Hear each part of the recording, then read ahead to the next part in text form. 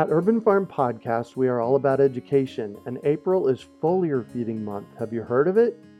It is a super simple application of spraying liquid organic fertilizer on your trees and garden plants. The leaves, branches, and trunks are incredible at absorbing nutrients. And if your soil isn't great or your pH is off, foliar feeding is a quick and long-lasting fix to get your plants the nutrients they need. Want to learn more? Join us for our free online webinar on how to apply this amazing process to your gardens and fruit trees.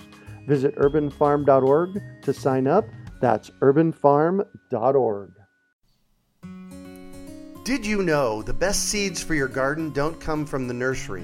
In fact, the seeds that will create the most robust and delicious fruits and vegetables come directly from your garden. This is because they are uniquely adapted to your growing conditions, better than anything you can buy from a fancy catalog or website. Through the magic of seed saving, it is quite possible to have the garden of your dreams. The best part is, saving your own seeds is surprisingly easy and fun. With a bit of instruction, anyone can become a seed-saving superstar. Let us teach you how in our free seed-saving webinar. Just text SEEDS to 33444 to sign up, or visit seedsavinghacked.org for more information. That's SEEDS to 33444 or visit seedsavinghacked.org. You're listening to the Urban Farm Podcast, your partner in the Grow Your Own Food revolution. Whether you've just been introduced to urban farming or you're a lifelong advocate, we're sure you'll leave feeling more informed, equipped, and empowered to dig deeper into the soil of your local food economy. With you every step of the way, here's your host, Greg Peterson. Today on the Urban Farm Podcast, we have Michael Matheson Miller of Poverty Inc. to talk about poverty in the world. Michael is a research fellow at the Acton Institute and the director and producer of Poverty Inc., the movie. Previously, Michael was the director of media and director of programs international at the Acton Institute and has appeared in various videos, including Doing the Right Thing. Before coming to Acton, he taught philosophy and political science at Ave Maria College in Nicaragua and was the chair of the philosophy and theology department. Michael holds graduate degrees in philosophy, international development, and international business. He has lived and traveled in Europe, Asia, Africa, and Latin America, and speaks extensively on themes of international development, entrepreneurship, political economy, and moral philosophy. He has been featured on Fox Business, CNBC, numerous radio shows, and published in the New York Post, the Washington Times, the LA Daily News, the Detroit News, and Real Clear Politics. Welcome to the show today, Michael. Thanks so much for having me. Good to be with you. Absolutely. So I shared a bit about you. Can you fill in the blanks for us and share more about the path you took to get where you're at now? Well, as far as this film goes, these are things I had been interested for a while. Uh-huh. But I guess I could say that. So I graduated from University of Notre Dame, and I probably had some of the lowest grades at college. I think the only people who had lower grades than me went to the NBA or the NFL or something. Oh, there you go. So I ended up getting a job in Japan. Uh-huh. And was teaching English there and learning Japanese. And then I started to kind of get serious about my studies. And I actually learned, here's my advice right here. You can, if you go to class and you study, uh-huh, you tend to get better grades than if you don't go to class. Yeah, there you go. But so I started, studying and ended up doing a graduate degree in international development at the Graduate School of International Development, and became interested in kind of questions of poverty and how we help poor people. And I had studied philosophy and literature at Notre Dame, and so I had always kind of philosophical questions. I remember I was thinking to myself, like, I really need to study philosophy again, to be more serious about my philosophy studies, because right. I thought that a lot of the questions about poverty were not simply policy questions, but they were actually philosophical questions. And there is this sense that I didn't know how to articulate at the time, but I was disturbed by what I would call like a social engineering approach about the way we think about poor people. It's, we're going to somehow, how We're going to save them, manipulate them, save them, do things to them, and that, these kind of Western technocrats, that we were going to have the answers to poverty. And a lot of times without actually asking how we, first of all, got wealthy in the first place, but also just the way we treated them. And so I thought they were kind of philosophical questions. So I ended up going to do a graduate degree in philosophical anthropology. What is interesting. Person. And I did that. I met my wife there when I was in graduate school. And so we did a couple things, and then I got a job teaching philosophy and political science at a U.S. college that had a Nicaraguan branch campus. So we moved there. Oh, fun. Yeah, we lived there for 3 years. It was good fun. And then I said, okay, well, I'm going to go do something else. And so I actually got an opportunity to get a scholarship to study global business. So we moved to Europe, to the French-Swiss border, and we were there for a year. And after that, while I was there, met different people, and I ended up getting a job at the think tank where I work, which is called the Acton Institute. And it just was kind of the combination of moral philosophy and theology on one side, with business, economics, entrepreneurship, poverty on the other. It was all the things I had studied, all the things I had been thinking about, kind of brought into one. So I've been at Acton for about 11 years. Wow. And we do a number of different things. We do, it's kind of a broad area, but it's that focus of kind of economics and anthropology and moral philosophy. And so I live in West Michigan and live here with my family, and my wife and I have 6 children. And on a farm, right? Well, a little farm, right? Yeah. So we have about 5 acres, and so I was saying I listened to some of you had that interview with the orchardist. I think Michael Phillips is his name. Yeah, exactly. I have a couple of his books and seen his video, and some of the other people you've interviewed. So I'm very excited to learn about how I can be a little bit more effective. But yeah, we have some goats and hens and a little vineyard and orchard and a garden. So I had to laugh. So for those of us that live in cities, our little farms are, a third of an acre or 2,000 square feet or 100 square feet. So when you say you have a little farm and it's 5 acres, I'm green with envy. Right. I think it's the human condition, right? I'm like, well, if it were 25 acres, it would be bigger. And if I had 25 acres, I'd want 50. And so yeah, exactly. So how did you stumble across this whole conversation about poverty and poverty aid groups and like that? Because it is, I can see that it's, very philosophical in nature, the underpinnings of it. Mm-hmm. Well, like I said, so while I was studying development and then traveling and seeing different things, I was, as I said, bothered a little bit by this what I can call now a social engineering approach, a certain kind of technocratic approach, and that shaped the way we did development. And so this has been going around in my brain for a while. So the Acton Institute, we said, okay, let's do a project on poverty. So I ended up doing that and worked with some great team members, and we did a number of projects around this, and just kind of looked at how do we think about poverty. And what we wanted to do with our film Poverty Inc. is really not so much challenge individual policies, but challenge the underlying assumptions about the way we engage poverty. And so the kind of underlying philosophical force of this, which actually was influenced by my philosophical studies about the human person, is that we tend to treat poor people like objects of our charity, objects of our pity, objects of our compassion, instead of treating people like subjects. And when I say subjects, I don't mean like subjects of the king or subjects of the queen. I mean subjects in that grammatical sense, that we try to treat, we don't treat people like the protagonists of their own story of development. Right. And so we've kind of combined this objectification of poor people with a type of social engineering, right? That we're going to come in with policies and we're going to solve problems, usually through kind of top-down technocratic solutions. And that's combined with the type of humanitarianism where, we're not so much thinking about human flourishing, but we're going to, again, thinking about providing comfort. And so that underlying this model is we sometimes forget that, like, our job is not to do things to poor people, right? The bigger question is, what do poor people need? Right. In order to be able to create prosperity in their own families and their own communities.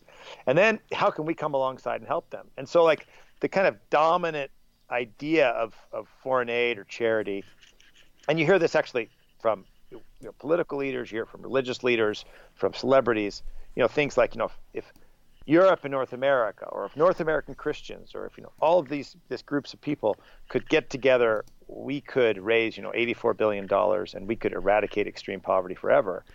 And the answer is, no, we couldn't, because poor people are not poor because they lack stuff. Poor people are poor primarily because they are excluded from these institutions of justice that we take for granted, things like clear title to your land, like who owns the land you live on, right? Access to justice in the courts, right? I mean, Research of Governance in India did a study where it takes an average of 20 years to get your court case heard, right? So people are just... Holy shamoles. Yeah, it's not good, right? So people are locked out from these basic kind of ability to participate in the formal economy, and we can talk about those in more detail if you want. And so what's happened is that we seem to kind of ask the wrong questions. It's like us doing things to poor people and saying, okay, well, what do you actually need to prosper? Right. And so how does that develop into your Poverty Inc. process? Well, so in Poverty Inc. in the film, as I said, we were trying to create a framework shift of how we rethink things. So there's a number of things that we tried to do. One is, we just tried to address this question about the subjective dimension of the person. And we did this in a couple of ways. One through film, through the way we presented people, through the argument, through a host of other things. So, but one is to say, to kind of highlight, to represent poor people, not as kind of objects, not as somehow radically different from us, but that people like us, just in a different situation. So, for example, even the way we tried to with ourselves, now, we probably didn't get this perfect, Greg, but our goal was, okay, when you think of kind of traditional poverty imagery, right? It's usually highly evocative. There's a poor person suffering, and I'm trying to somehow kind of go to your emotions. Right. And you're supposed to be the hero to come in and save. And so one of the things we tried to do in the film, I mean, I don't think we did it perfectly, but as I said, but I think we tried to do it, is to present poor people like us, like we would want to be presented. They're not somehow different from us. They're not objects to be manipulated or problems to be solved. They're human beings who have something to say. And so that's one thing. And then two is, I think we just wanted to show through different examples, whether it's foreign aid or private charity or non-governmental organizations or social entrepreneurs like Tom Shoes. The many things that we're doing is that we're taking those are all kind of variations on a theme that are doing something to poor people or for poor people instead of working with them. Yeah. And so, we wanted to kind of restructure the question, like how do we actually participate and think about how we engage with people and how we would want to be engaged. So that's kind of the philosophical underlying. And then, of course, there's also policy things too, right? Yeah. So for example, some of the things we do in foreign aid, one of the problems is that we take an emergency model or an emergency situation, and we use that as the model for development. So sometimes I'll ask, like, and you can ask your listeners, right? How many people have been to the developing world? And people raise their hands. I say, okay, do you remember the first time you went to the developing world? And you get to, say, Sub-Saharan Africa or Latin America, Asia, and it's very poor. And if you've grown up in the United States or Europe, you're kind of shocked by this. This is serious poverty. Right. And, this dirt floor, this leaky roof, and it's an emergency. And I always for say, us, I think. Right, exactly. It's an emergency for us. It's an emergency for me and for you. But for those people who live there, that's a chronic situation. Right. And so what happens is we have all this emotion, and we try to kind of solve the problem.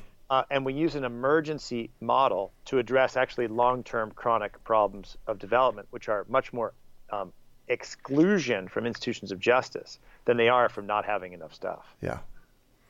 So our solution in the U.S., and I'm sure in other first world countries, is to raise money and send them stuff. How does that impact the economies and the people in the third world countries that are receiving stuff? Well, I want to say this, and probably should have said it earlier, but poverty is extremely complex. Yeah. And there's no single solution, and good people can disagree, and so we're not, one of the things we're not trying to do in Poverty Inc. is somehow say this is the solution to world poverty. What we're trying to do is question the underlying framework, and so in some cases, sending things, giving money can be helpful, but we oftentimes neglect some of the negatives. So let me give you some of the examples of negatives. So for example, let's say you have an emergency situation, right? There's an earthquake, a tsunami, right? Immediate aid can actually be helpful. Right. But like as one person points out in our film, in Haiti they gave away free rice, right? Well, for 3 years they were given free rice. Right. So it wasn't an emergency anymore, and yet free rice was being given away. So, but what happens is there's some negative impacts of aid. So like one of them, a Senegalese businessman named Malik Fall, he explained it this way. He said, aid has delayed the development of business in Africa. Yeah. He said it's kept Africa behind. Why? Because when things are given, free things are given, it actually crowds out local producers and local entrepreneurs. And those things don't come in so some people will say, well, wait a minute. I mean, if the things are coming in for free, why don't they do something else? Well, they're not coming in every Tuesday, right? They're coming in erratically. You can't predict it. There's not information. So farmers are, planting a crop, everything's going, all of a sudden free stuff comes in. Well, if you can't compete with free things. Right. And so it actually crowds out local business. Now, and it's not just, and this is really important, Greg, it's not just the immediate one farmer or the shoemaker or the person selling clothes. It's that it actually stalls the development of a commercial society, which is both business but also civil society, private associations. So it actually creates this long-term dependency. And so we give some examples in the film. So one of them is with agriculture. So what we do in the United States is we subsidize our agriculture, and your listeners probably know this pretty well. But we subsidize our agriculture. And when we subsidize agriculture, we're not subsidizing, like small organic farmers. I even mean all your listeners probably know Joel Salatin, who's actually in Poverty Inc. So, right. But Salatin has that great book called Everything I Want to Do Is Illegal. Well, right, because it's not as if Salatin, he's not a small farmer. I mean, he's doing pretty impressive things, but there's all these regulations that make it hard for domestic farmers, right? But so those things also, but we subsidize our farmers, or at least big agriculture. We overproduce, and then we take the surplus and we either send it as aid, or we rig tariffs, and we dump it on their economies. Okay, then we say, oh my goodness, competition and markets really hurt the poor. We've got to protect the poor, and so we try to regulate markets. Well, of course, who do you think does the regulation, right? Big businesses, powerful interest groups, and entrenched bureaucracy. Yeah. Right. So you have this crony capitalism developing. So we send it over, and then we disempower local farmers, and so we actually put farmers out of business by so-called trying to help them. And these negative consequences, have been going on for years. The other thing that aid does is that it politicizes development, it politicizes the economy, and it politicizes life. And so instead of having people in communities buying and selling and working, you actually have this kind of highly centralized technocratic approach where everybody's looking to the government or the aid agencies to kind of get a piece of this very limited pie, instead of having an understanding of kind of the ability to grow an economy. Right. And so one of the problems, of course, is that, you say, well, why do we do that? Well, and this is partially why we call it Poverty Inc., that poverty is an industry, and like other industries, it wants to stay in business. Now, I want to say, I don't believe that most people who work in Poverty Inc. are bad. Okay, we're really clear about that, right? And I can even talk about why we don't use kind of drastic examples where big corruption is going on. And the reason we don't is because if we talk about orphans, right? Or we talk about agriculture, and if they said, well, somebody they stole it, or they poisoned it, or they trafficked the orphans, or there's all these kind of dramatic stories, but those are one small kind of aberration or one small abuse or corruption of the system. And what we're trying to say in Poverty Inc. is actually when it's done well, when good people are involved, it still has negative consequences on poor people because the underlying system, the underlying framework is broken. And so that's what we're doing. So we're not ad hominem attacks. We're not challenging the good intentions of people, right? We're trying to show that the incentives are broken. And so here's an example. The Guardian newspaper reported that out of $1 billion in agricultural food aid, 700 million, that's 70%, went to 3 large companies. Wow. So we have to ask ourselves, like, what's the purpose of foreign aid? Now, many people who are pro foreign aid will say, don't you care? Of course I care. Right. What's the purpose of foreign aid? Is the purpose of foreign aid to build American companies or European companies? Is it to create markets, or is it to actually help build a commercial society so that poor countries can create prosperity for themselves and we don't have to be dependent? And this is kind of, if the purpose is the second, then I think we have to put into question some of the way we think about foreign aid. Yeah. So what's the solution here? Well, I mean, that's obviously a difficult question. Yeah. What do they say with economists?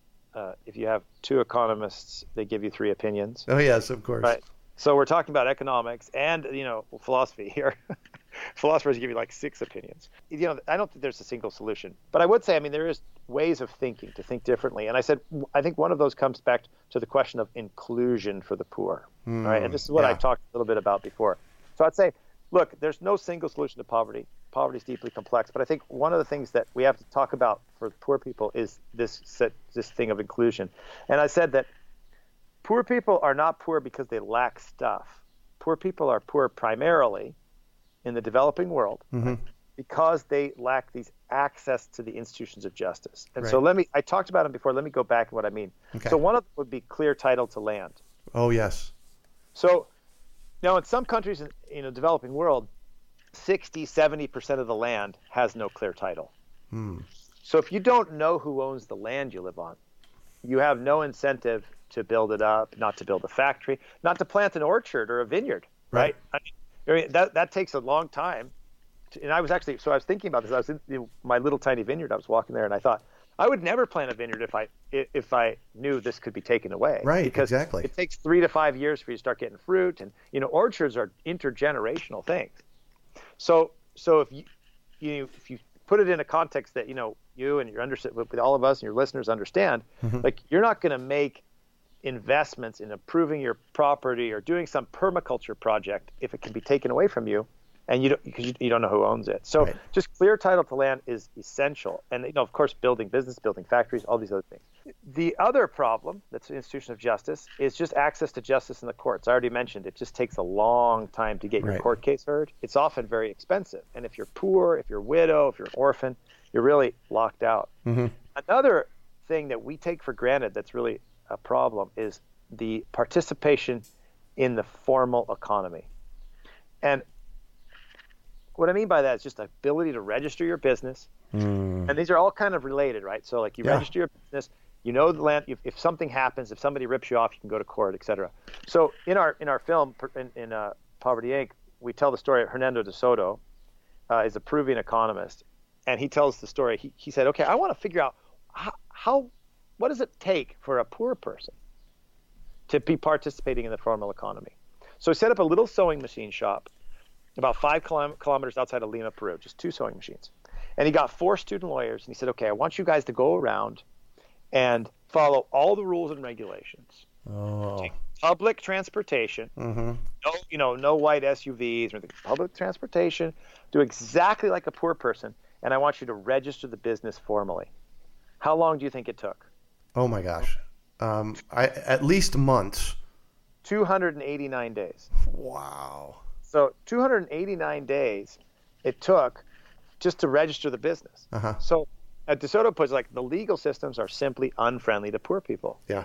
And then just the ability of free exchange, like ability to participate in exchange and exchange your goods. And actually sometimes this shocks people because they say, like, they say, well, wait a minute, free exchange. I mean, is that capitalism? Doesn't that hurt the poor? Now, capitalism is a very complex word. I mean, like, there's crony capitalism, there's managerial capitalism. So like capitalism, in order to discuss that, you need like 5 podcasts, right? Exactly.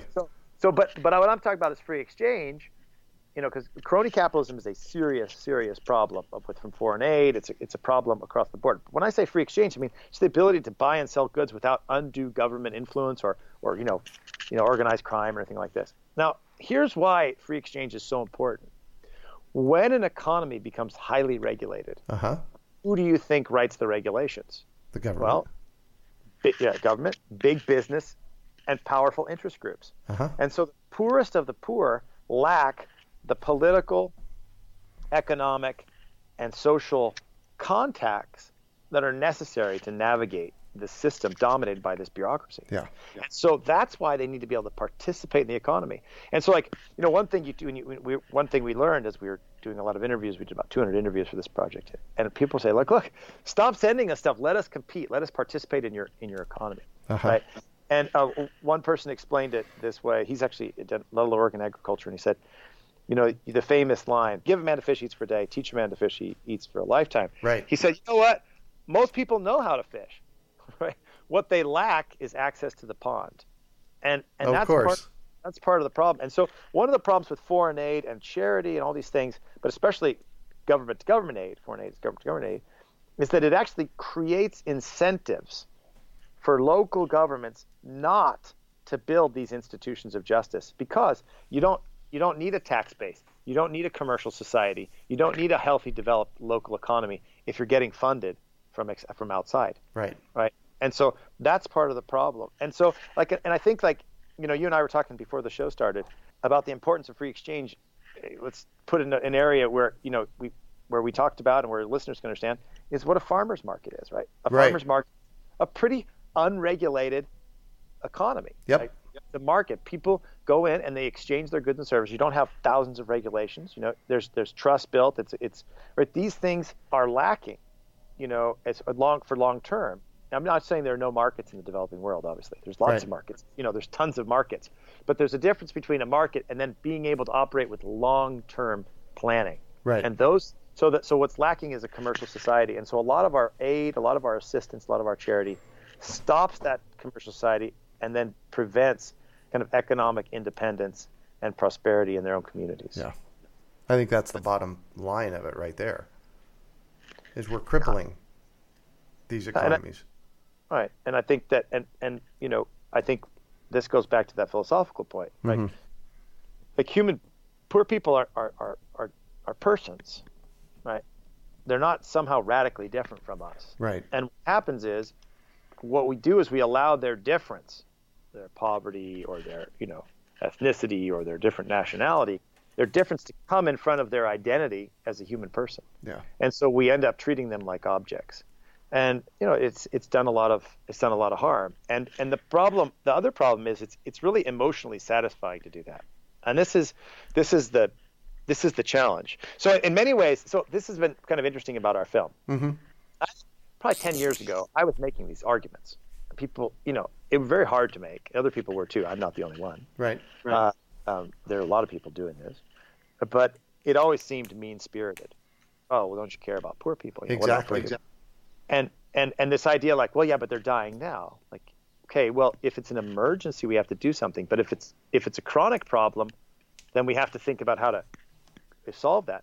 But I think one of the things that was good, and I think in our film and other things that other people doing this, is it was interesting to hear from people in Africa, Latin America, et cetera, Asia, explain, well, this is what's happening to us, and this is why it's a problem. Yeah. And I think that was helpful. But I think the other challenge, and we deal a little bit with celebrities. We try to be gentle, Bono and other people. Right. But the kind of humanitarian, compassionate care, we've got to do something now, we are the world, or this stuff. It's very appealing to us. It gratifies our desire to do something. It makes us feel like we're helping. And so part of what I'm saying and what we're saying in the film is we're not saying don't care and don't help, but it's important that poor people are the protagonists of their own story of development, and that we don't socially engineer them. And I mean, I think if you think again to kind of put it in the context of thinking about farming and thinking about like communities and how problems are solved. You know, one of the things that the urban farmers, small farmers are trying to do are trying to kind of work out solutions. They're very effective, very efficient solutions without having like kind of like the technocratic industrial models just put on people. Mm-hmm. You know, industrial models are not always wrong, but when they're used inappropriately, we're using the wrong thing. Yeah. They can actually do harm. And so this is what we've done. We've used an industrial model for trying to help the poor. I mean, it's the same thing with my view on education. We've used this kind of factory industrial model for education, and it's failing a lot of people. Yeah. And so what happens is sometimes a big problem doesn't actually require a top-down industrial solution. It requires different ways of thinking and different ways of participation and access. Yeah. And that's what we're trying to get across in our film, so that it's obviously, you know, it's a critique of crony capitalism, for sure. It's a critique of a certain type of humanitarianism, social engineering, but it's also trying to challenge and help people to kind of think about different ways of solving the problem instead of merely this kind of top-down industrial model. Yeah. So, and that's movie's called Poverty, Inc., and we can find that at where? Well, it's on Netflix, on iTunes, and Amazon. You can also find it at povertyinc.org. You can learn about it. If you want to host a screening, like at a community screening or a school, we do that as well. But if you just want to watch it, you can see it tonight on Netflix. Or on Amazon or iTunes. Nice. You know, before we shift, there's one quote that I want to read. And I want you to just comment on it briefly because it's powerful. And you quote in the movie, "The reason there will be no change is because the people that stand to lose the most have all the power, and the people who stand to gain some things have none of the power." Right. In many ways, Mike Fairbanks says at the beginning of the movie, in many ways, that is a theme of Poverty, Inc., right? It's that what's happened is that I don't think this was the intention, but we've created this industrial social engineering model to help poor people. And where's all the power located? It's all located in the poverty industry. And so if poor people are given access, if they're given opportunity to clear title to land, ability to participate in the formal economy, access to justice, the courts, ability to participate in free exchange, they're going to create prosperity in their own communities. They're not going to need the poverty industry, right? And so part of what we're saying is that there's actually an incentive on behalf of on the side of the poverty industry to not do the very things that are most important, because both the poverty industry and like local, I mean, you know, countries in the developing world, the political class in the developing world, they will, in one sense, lose. Now, in the long run, they're going to gain. I think countries are going to become more wealthy and there's less violence, et cetera. But in the long run, maybe not less violence, but less sickness and longer life expectancy. Yeah. Violence is a different complex issue.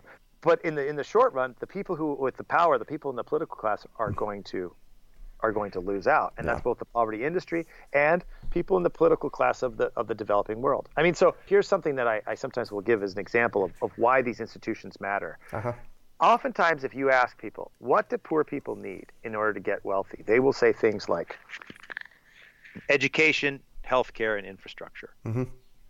Now, Greg, all of those things are important. Right. Okay. They all matter. Education matters, right? But let's take education. But first of all, all those things are a result of wealth before they become the cause of wealth. Broad, widespread education, healthcare, and infrastructure that benefits lots of people are the result of wealth first. Then they become a cause of wealth, right? So let me give you an example why. Let's say you're highly educated, okay? You've got skills, ambitions, talents, you're highly educated, but you can't own property. You don't know who owns the land you live on. You can't participate in the formal economy, and you can't get access to justice in the courts. Well, what are you going to do? I would say you've got three things you're going to do. Either you're going to despair, right? Right. And Herman Sundari Hesse, he's a Ghanaian entrepreneur in a film. He says, look, you're stuck in a hole with all your skills and talents, and that's unfortunately the way it is, right? So you're either going to despair, or you're going to migrate, or you're going to join the political class. right, to get a share of this kind of broken social engineering approach. And so while all these things are important, education, healthcare, and infrastructure, what's most important is to create inclusion and people access to justice. And then we don't need to be the hero because people are going to solve their own problems. And at the end of the film, Herman Chinderhesse kind of makes that point. He says, like, we have to sink or swim ourselves. He's a Ghanaian entrepreneur. Well, and that's even the case for us here in our economy. I run Urban Farm U. I have to sink or swim on my own. Right. Yeah. Wow. So that's the idea really is that we really wanted to challenge the social engineering, this kind of objectification, and rethink it. And so a lot of people will say, what should I do? Should I do in my own community? And I have, like, Greg, I have the worst answer. I mean, this is not going to make me any money, I'll tell you. But I say I don't know. And the reason I don't know is I don't know the situation you're in. Right. I don't know the needs of the people that you're trying to help. And so our goal is really to create a framework of thinking, right? And how to kind of rethink some of our ideas and some of our kind of approaches to things. And oftentimes they get stuck in certain categories, right, left, et cetera, et cetera. And part of what we're doing is we're not operating within those categories. We're challenging kind of underlying assumptions. Yeah. And in that way, it's the call to action, as it were, is to think differently. And then hopefully people will come up with much better solutions than I could ever provide them. Beautiful. PovertyInc.org. You can check in there, or you can watch it on Netflix tonight. So I'm going to shift on you, and I'd like for you to talk about a time you failed, how you overcame that failure, and what you might have learned from it. Golly, failure. There's so many things that I failed. Okay. That's the beautiful thing. This is how we advance our football, right? Totally. Failure is great. So, like, one of my children, I'm going to sound like I'm a bad father, but one of my children said, "Daddy, I'm bad violinist," because they're studying violin. And I said, "You're not even bad yet." Oh, oops. You're just learning. Right. And so it's this kind of idea somehow that I'm either good or bad at it. You're not good or bad at the violin at all. Right. You're just learning the violin, and if you practice hard and you learn from your failures and you get up when you're feeling discouraged, you'll become good at the violin. Yeah. And if you don't practice, then you'll never become good at the violin. But in order to be bad at the violin, you got to at least learn it. And I think so this kind of idea somehow that we're good or bad at things too early on is a problem. Oh yeah. I mean, I failed so many times. I would say, I guess I mentioned this earlier. I made a joke about it, earlier. I don't usually talk about this, but I was a terrible student in undergraduate. Oh right. And I just didn't study, and I failed a lot, right? And I remember, basically, they said, you're out of here. You're such a bad student. Yeah. And so I was out of Notre Dame, and then I was able to go back in. I got back in, and I graduated. I finished, but I failed, and it was kind of a moment where I realized, like, either you're going to work or not. Yeah. Either you're going to commit yourself to something and suffer through something that takes work or not. And so I failed a lot of things. I failed Japanese, for example. I got an F in Japanese. It was a 5-credit course. Talk about oh my gosh. Oh yeah, it was terrible. Yeah. So I ended up going to Japan, and then I became conversationally fluent in Japan, and I graduated from a Japanese good university with excellent grades, and it was a kind of a realization that a lot of it is work. Are you willing to put the time in? Right. And I probably still haven't learned that lesson enough. I think that's one of the where I failed, and I think just related to that, maybe in the idea of learning. Speaking, actually, it's exactly. This is great for your podcast, because I remember we were trying to get. I said we're going to learn how to farm a little bit. So right. Oh yeah. And my wife and I were like, okay, we're going to do it. And we were having this conversation, so we planted a garden, and like everything died except for kale. I'm like a professional kale grower. Nice. Okay. So, but everything else doesn't work. And we tried it again, didn't work. We ordered topsoil, and they delivered. They delivered it was like construction soil with pieces of glass in it. Yep. Nothing grows in that. Right. Oh yeah, that is the case. And then I planted the garden and in the wrong spot. I thought it was sunny, but it turned out it was all shady. Uh-huh. And so I said, next year I'm going to plant another plant. So I planted in a really sunny spot, but it ended up flooding. So I wrote a haiku about it. Let me see if I can remember, since haiku is short. I said, Spring Garden Follies. I remember Spring Garden Follies should have been a rice paddy. Thank God for markets. Right, there was my haiku. Anyway, so then we moved to this other place. We started doing, and things, animals are killing everything. And I remember it was this moment of learning. Like, look, you're either going to learn, it's like related to the violin, study, or whatever. You're going to fail. And if you think you're good at something or naturally good at something, obviously some people you might have a natural inclination or kind of skill at certain things. But generally speaking, for every human being, if you within a certain range, obviously it's within a certain range, what really takes is kind of work, trial and error, and not giving up. And I think that's probably my lesson about not giving up. So. Amen. Yeah, amen to that. One more story. Oh, please. I don't know why I'm telling you this, but you know what? So I got, just like 3 weeks ago, I went to the University of Notre Dame, and I guest lectured in the classroom where I had freshman philosophy 30 years ago. So that was kind of fun because, I wasn't a good student. And then next thing you know, I was debating this lady in front of 300 people, and I was guest lecturing. And so that was maybe from a failure to that, a good kind of turnaround at the end. Yeah. Yeah. Cool. So what do you consider your biggest success? Oh, golly. I married well. I'll tell you what, that makes all the difference in the world. I did too. So yeah, people don't even say to me, like, where's your better half? They're like, where's your better 7/8? There you go. There you go. So what drives you? Oh, golly, Greg. I take truth seriously. I try to take truth seriously. Truth and beauty and goodness. And that doesn't mean I'm not trying to be pious. I'm saying like really trying to say, like, is this true or not? Right? And I mean, we live in a world where, generally, relativism is kind of accepted. It's easy, like, relativism in beauty or relativism in morality or relativism in whatever. It's like, good, everybody can disagree. And it's kind of a boring way out. I mean, it doesn't actually take seriously the complexity of human life, the magnificence of human beings and how unique and unrepeatable each one of us is. And so I would say, like, this, what maybe drives me is this kind of desire to seek after truth and then try to communicate it and then to wrestle with it with other people and then to hopefully change your life when it strikes you, right? Yeah. When you're hit by something beautiful and good and true, is to say, okay, how is this going to affect me? And I remember, in the short, I used to teach Intro to Philosophy. I would always say to the students, shock them. I said, I don't think beauty is subjective alone. I think it's partially subjective, but I also think it's objective. And they would say, like, they thought I was crazy. And I came to this point, like, well, if you see a beautiful landscape or hear a beautiful piece of music, and it's simply your opinion, well, that's boring. But if you're actually looking at something and it's actually meaning something and it's having an impact on me or you, now maybe I'm wrong about that. And maybe by listening to you, my soul can expand. I can learn something else. I can see something I've never seen before. But if it's simply just, it's just, in the eye of the beholder, it's just your own opinion.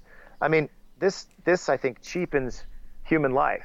And it takes the most fundamental questions in life, beauty, truth, goodness, love, compassion, hope, friendship, and it just kind of it trivializes them. And so I'd say this desire for this kind of taking truth seriously is probably the thing that drives me, I guess. Beautiful. So I'm all about education, and I have to know, and I'm a little bit hesitant to ask you this question, but is there a book or two out there that have has impacted your life? Golly. Well, I have a reading list. So at michaelmathesonmiller.com, there's a section called Books I Like, and I have, like, there's probably about 100 there, but I have it's probably more. Well, you got to pick one. There's a lot of them. I'll pick. There's so many of them, but there's one that I when I used to assign all the time, and I read again and again. It's a book by C.S. Lewis. He's the guy who wrote the Chronicles of Narnia. Yep. But he wrote a little book. It's actually a treatise on education. So it's probably, if I have to pick one book, that's one of them. A treatise on education called The Abolition of Man. And it's a book about education. It's a book about actually some of the things I was just talking about. Mm-hmm. And he talks about, honor and truth and beauty and goodness and how to think. And that's a very beautiful book. And then I guess another book that's influential in the film, kind of surprisingly, is a book called Love and Responsibility. It's actually about human love. Mm-hmm. But it's by Karol Wojtyła, who later became John Paul II. But he wrote this when he was a cardinal, a Polish cardinal and a philosopher. Uh-huh. And the book is actually, it's really about the subjective dimension of a human person and how human beings are not objects to be used or manipulated, and that the proper response to a human person is love. And that's that in many ways shaped the way, it shaped a lot of Poverty Inc. Yeah. It's obviously not in Poverty Inc. There's not there, but it shapes this kind of idea that, and same with Abolition of Man, that human beings are not simply to be manipulated. And if you look at the 20th century and even now in the 21st century, millions of people were murdered because of some ideology. We're going to do something. We're going to solve social justice. We're going to solve the world's problems. And millions of people were treated as things or as obstacles, and they were destroyed, and families destroyed, and love, marriages, and people, their loved ones were dead because of this kind of technocratic engineering of people. And people are not things. People are not cogs in machines. And those two books, Love and Responsibility and Abolition of Man by C.S. Lewis, are antidotes to this kind of crass utilitarian use of human beings. So those are two of them. Wow. I've got more, trust me. Yeah, no, I got it. And it really sums up, those two books really sum up our conversation today. I can see them as a thread all the way through our conversation and really what it looks like through your life. Well, I hope so. I try. Yeah. I try. You have to see my family. Like, he tries. Well, he tries. Yeah. So what one final piece of advice do you have for our listeners? To kind of recognize the kind of unique and unrepeatable nature of yourself and of others, and then to try to respond in that way to others. I think that's it. And I think and other advice, I mean, like, I guess take truth seriously, like engage with it, wrestle with it, even if it doesn't make you happy, even if it challenges your political or social opinions. And, I mean, I always joke, I don't have friends to lose, so I can have I can have unfashionable opinions, but I think, I think just seek after the truth, and that'd be my advice. I don't know. And then try to live well and love well too, it sounds like. Yeah. Well, thank you so much for joining us on the show and sharing your experience with us today, Michael. It has been a treat getting to chat with you. Greg, thanks for having me. It's been a pleasure to be on your show. I'm very excited to listen to more of your podcast about the urban farm. Thanks. Keep growing mine. Thanks. So how can our listeners get a hold of you? So I'm a research fellow at the Acton Institute. It's acton.org. You can find the film at povertyinc.org, and then you can find my personal website is michaelmathesonmiller.com. Perfect, with your extensive reading list. That's right. You can find show notes from today's podcast at urbanfarm.org/Poverty Inc. Well, that's it for today. Thanks for joining us on the Urban Farm Podcast. Did you know the best seeds for your garden don't come from the nursery? In fact, the seeds that will create the most robust and delicious fruits and vegetables come directly from your garden. This is because they are uniquely adapted to your growing conditions, better than anything you can buy from a fancy catalog or website. Through the magic of seed saving, it is quite possible to have the garden of your dreams. The best part is, saving your own seeds is surprisingly easy and fun. With a bit of instruction, anyone can become a seed-saving superstar. Let us teach you how in our free seed-saving webinar. Just text SEEDS to 33444 to sign up, or visit seedsavinghacked.org for more information. That's SEEDS to 33444, or visit seedsavinghacked.org. We hope you enjoyed today's episode of the Urban Farm Podcast. Remember to listen 3 days a week for tips, advice, and resources to help you on your journey with urban farming. You can find us on the web at urbanfarm.org or send us an email to podcast@urbanfarm.org. In the words of Vincent van Gogh, great things are done by a series of small things brought together. Be encouraged that with each lesson learned and skill developed, you are one step closer in the direction of your dreams. One of the first things that many of us learn when we start to garden is how to water and fertilize the soil. But there is an exception to this rule, and it's called foliar feeding. You should foliar feed or water the leaves of your plant with liquid fertilizer when you want certain nutrients to be absorbed better. Not only are the leaves great at uptaking liquid fertilizer, if your soil isn't very good or your pH is off, foliar feeding can help your veggies and fruit trees quickly get the nutrients they need to thrive. If you're ready to start foliar feeding for maximum growth, yields, and quality, head on over to urbanfarm.org/feed-the-leaves to see our selection of foliar feeding products. That's urbanfarm.org/feed-the-leaves.